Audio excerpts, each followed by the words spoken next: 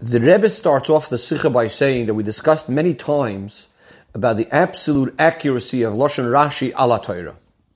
Not only the words of his Pirush, but also the words of the Pasuk that he quotes before the beginning of his Pirush, that which we know as a Dibur HaMaschil. Says the Rebbe, according to this, what needs clarification is in a Rashi in our Parsha. In the beginning of the Parsha of the Moyados of the Yomim Tovim, after the general introduction that Vayedaber, Hashem tells Moshe Rabbeinu to speak to the Bnei Yisrael about Moyadei Hashem, about the festivals of Hashem, Eilehei Moyadei, these are my appointed times. The Pasuk says, Sheishes Yomim Teyasa Malacha, 6 days work shall be done, Uvayoyim Hashvi, and on the 7th day, Shabbos Shabbos in Mikra Kodesh, Kol Malacha Lo Yisasu, you're not allowed to do work on the holy day of Shabbos. Then, the Torah continues afterwards with the Psukim, Eile Moyadei Hashem, these are the festivals, these are the appointed times of Hashem, enumerating all the different Yomim Tovim. From this Pasuk, Rashi quotes the words Sheishes Yomim, and explains, and says, Ma inyan Shabbos eitzel moyados. Why is Shabbos mentioned together with Yomim Tovim? L'lametcha, to teach you that if someone desecrates Yom Tov, it's as if he desecrated Shabbos. And someone that keeps Yomim Tovim, it's as if he kept the Shabbosim. So the Rebbe asks, the question in our Pasuk was, as Rashi himself says, Ma inyan Shabbos eitzel moyados. What has Shabbos to do with Yom Tov? According to this, what should have been the words that Rashi would have been quoting from the Pasuk? By Yoim Hashvi Shabbos, that on the 7th day is Shabbos. And only those words, because that's what he's asking on. What is Shabbos doing over here? Instead of that, he brings the first words, Sheishes Yomim, whereas the words Uvayoim Hashvi Shabbos, Rashi doesn't even hint to them or indicate to them, not even with the Vagoimer, etc. Now, we possibly could have said that by quoting the first words, Sheishes Yomim, what Rashi actually means to do is not just to bring and to translate these 2 words, but rather it is like a beginning for the whole Pasuk. The Rebbe says we find in a number of places where Rashi will quote the beginning of a Pasuk, or the beginning of a topic, not even saying V'goimer, but what he's referring to is that whole Pasuk or that whole topic, the whole concept. For example, on the Pasuk V'osu es ha'ephod, they should make the ephod one of the begadim, of course, for the Kohen Gadol. Rashi says, Im basi lefarish, if I'm going to come along to try to explain how the ephod was made in each and every Pasuk, clarifying what the Pasuk means, is going to get very, very confusing. Therefore, Rashi says, I'm going to write out the whole Pirush on the ephod right here, and then eventually show also how it fits into the Psukim. Rashi goes ahead and explains all the details of the making of the ephod, of the whole section, of that whole parsha. Yet, which words did Rashi quote over there is only v'asu es ha'ephod, also not even saying v'goimer. So we can understand that Rashi could do sometimes this idea of just quoting the beginning of something where he means the whole thing that follows. Another example in Rashi, which also actually comes right after this pasuk, after Sheishes Yomim, on the pasuk Eila Moyadei Hashem Mikroi Kodesh Asher Tikru Oisam B'Moyadam. Now this seems to be a pasuk that's completely redundant, completely extra, because the pasuk just before Sheishes Yomim had already said that we're about to discuss the Yomim Tovim. So Rashi is about to explain why are the Yomim Tovim being discussed again. So Rashi also just quotes the words Eila Moyadei Hashem, doesn't say V'goimer, and he goes on to explain why it's all necessary. However, in our case, says the Rebbe, we cannot say that that's why Rashi is quoting the word Sheishes Yomim just to be the beginning of the whole topic. Why? Because Rashi doesn't suffice with just saying the very first word and just the very beginning of the idea. Only, in other words, when does Rashi do this? Only if that beginning would contain at least a bit of that which he wants to discuss and explain. So, for example, in the examples that we just mentioned, when Rashi says v'asu es ha'ephod, we understand Rashi doesn't just say the word v'asu, he says v'asu es ha'ephod, because that's everything he's going to be speaking about is the ephod. So too, when he quotes Eila Moyadei, we understand Rashi doesn't just say the word Eila, he says Eila Moyadei Hashem, because he's going to be discussing the Yomim Tovim. So we understand why he says those words. However, back to our case, Rashi wants to discuss why is Shabbos mentioned over here next to Yom Tov. Rashi is completely seemingly not discussing the Sheishes Yamim at all. So by saying Sheishes Yamim, the seemingly is completely irrelevant, even in a partial way, to the topic that Rashi wants to discuss, about Shabbos being close to Yom Tov. Another question that Rebbe has on Rashi. Why is it that Rashi goes in that order? He starts off with a negative. Anyone that is desecrating the Yomim Tovim is as if he desecrated the Shabbosim, etc. Why doesn't he start off with a positive? Whoever fulfills the Yomim Tovim, then it's as if he fulfilled the Yomim Tovim. And then if you want to add about desecrating, especially that in the Pasuk that's comparing them, it's actually referring to the keeping of Shabbos and Yom Tov. Now, even though you may come along and say that what Rashi is telling us in this particular order is taken directly from the Toras Kohanim, says the Rebbe. Number one, in the Toras Kohanim, according to our version of the Toras Kohanim, the Toras Kohanim is actually not specifically referring to these words in the Pasuk. In other words, the Toras Kohanim is speaking in general terms, why Shabbos is next to Yom Tov, and therefore it could make sense to say that we might start off with the negative and then follow with the positive. But again, Rashi is focusing specifically on the wording in our Pasuk, where here the Pasuk is clearly comparing them in the way of the positive, of keeping Shabbos and keeping Yom Tov. But in addition to all of that, it's known, as discussed many times, that Rashi in his explanation only quotes Maimori Razal with their words, only if that is somehow going to help understand Im Pshutei Shel Mikra. It's going to be necessary, those wordings. That's when Rashi is going to quote it, and to say it in that particular way. Otherwise, Rashi doesn't necessarily quote the words of the sources where he's coming from. Now, seemingly, we might say the following. By comparing Yom Tov to Shabbos, the Pasuk primarily wants to tell us how important it is to keep Yom Tov and that we shouldn't be lenient and take it lightly, the idea of working on Yom Tov. We may come along and think that since the whole establishing the days of Yom Tov is dependent on Beis Din, of course, because they have to say when Rosh Chodesh is, we may think, since it's all based on Beis Din, so the Isur Malacha maybe is also not that strict. It's also all based on what man had figured out, etc. And therefore we may not be as strict with it. So the Torah wants to emphasize mainly and warn us, if you're going to desecrate Yom Tov, it's as if you desecrated the Shabbos, it's as if you desecrated Shabbos. And maybe that's why Rashi is starting with the most important point, to warn us, to desecrate Yom Tov is such a severe thing. And only then we also add the positive, that if you're going to keep Yom Tov, it'll be like keeping Shabbos. However, the Rebbe says that this answer is actually not sufficient.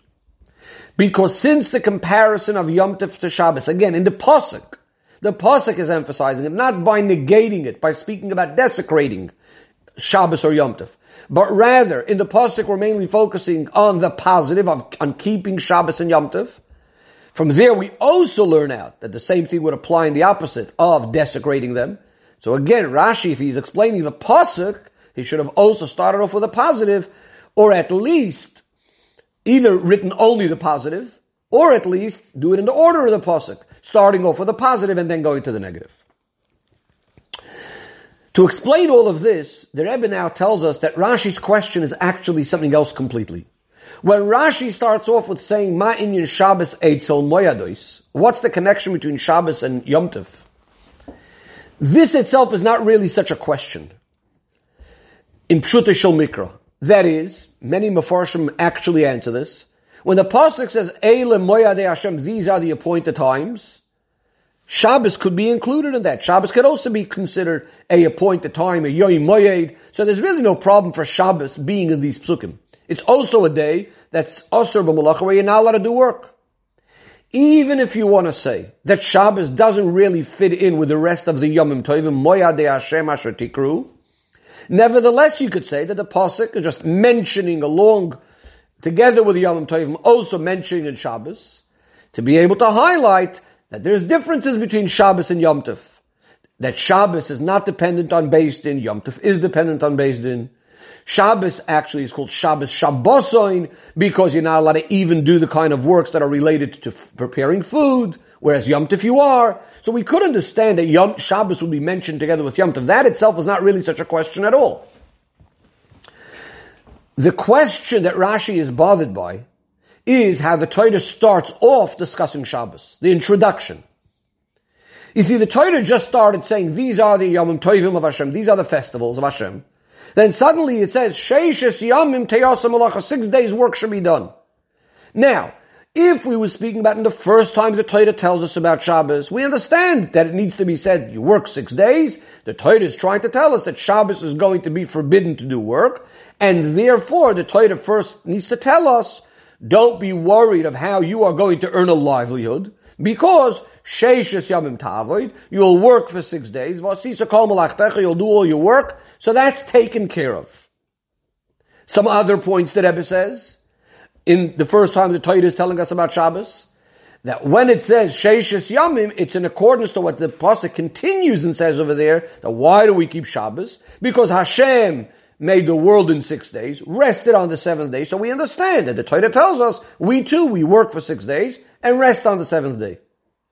Another point we could say is, that from Sheishes Yomim Tavod Vasisa Kol Malachtecha, Rashi actually tells us that we learn from there, that when Shabbos comes, so for 6 days you were working, but when Shabbos comes, it should be as if all your work has been completed, you're not concerned anymore about your work at all.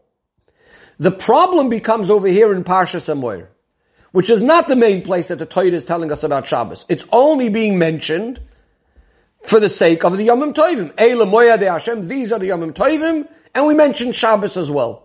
So the question immediately becomes, why are we mentioning the Sheishes Yomim? Why are we introducing the Sheishes Yomim that there's a 6 days before the Shabbos? And how is that all related to the Yom Tovim? Torah should have just started off with the words, by Yom HaShvi, Shabbos Shabbos, and we're trying to speak about special days that the Eibishter gave us. So it's not relevant over here about the 6 days at all. It's just to tell us, these are Yom Tovim, you have a Shabbos, you have a Yom Tov, and so on. It is this question that Rashi is answering by explaining to us what Chazal say, why Shabbos B'chalal fits with Yom Tov. To teach us about the idea of not desecrating Yom Tov, etc.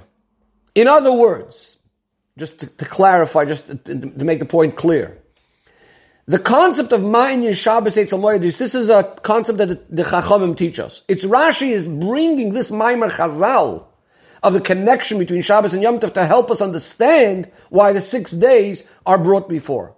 In other words, why is Shabbos brought together with Yom Tov?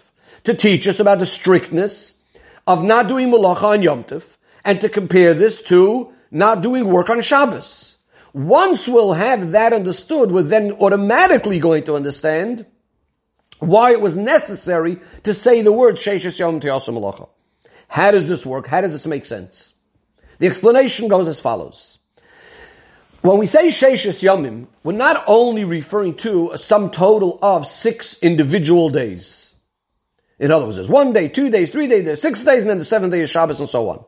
When it says the word Sheishes, we also refer to an entity of a group of 6 days. In other words, a unit. One group made up of 6 days. A certain type of Zman.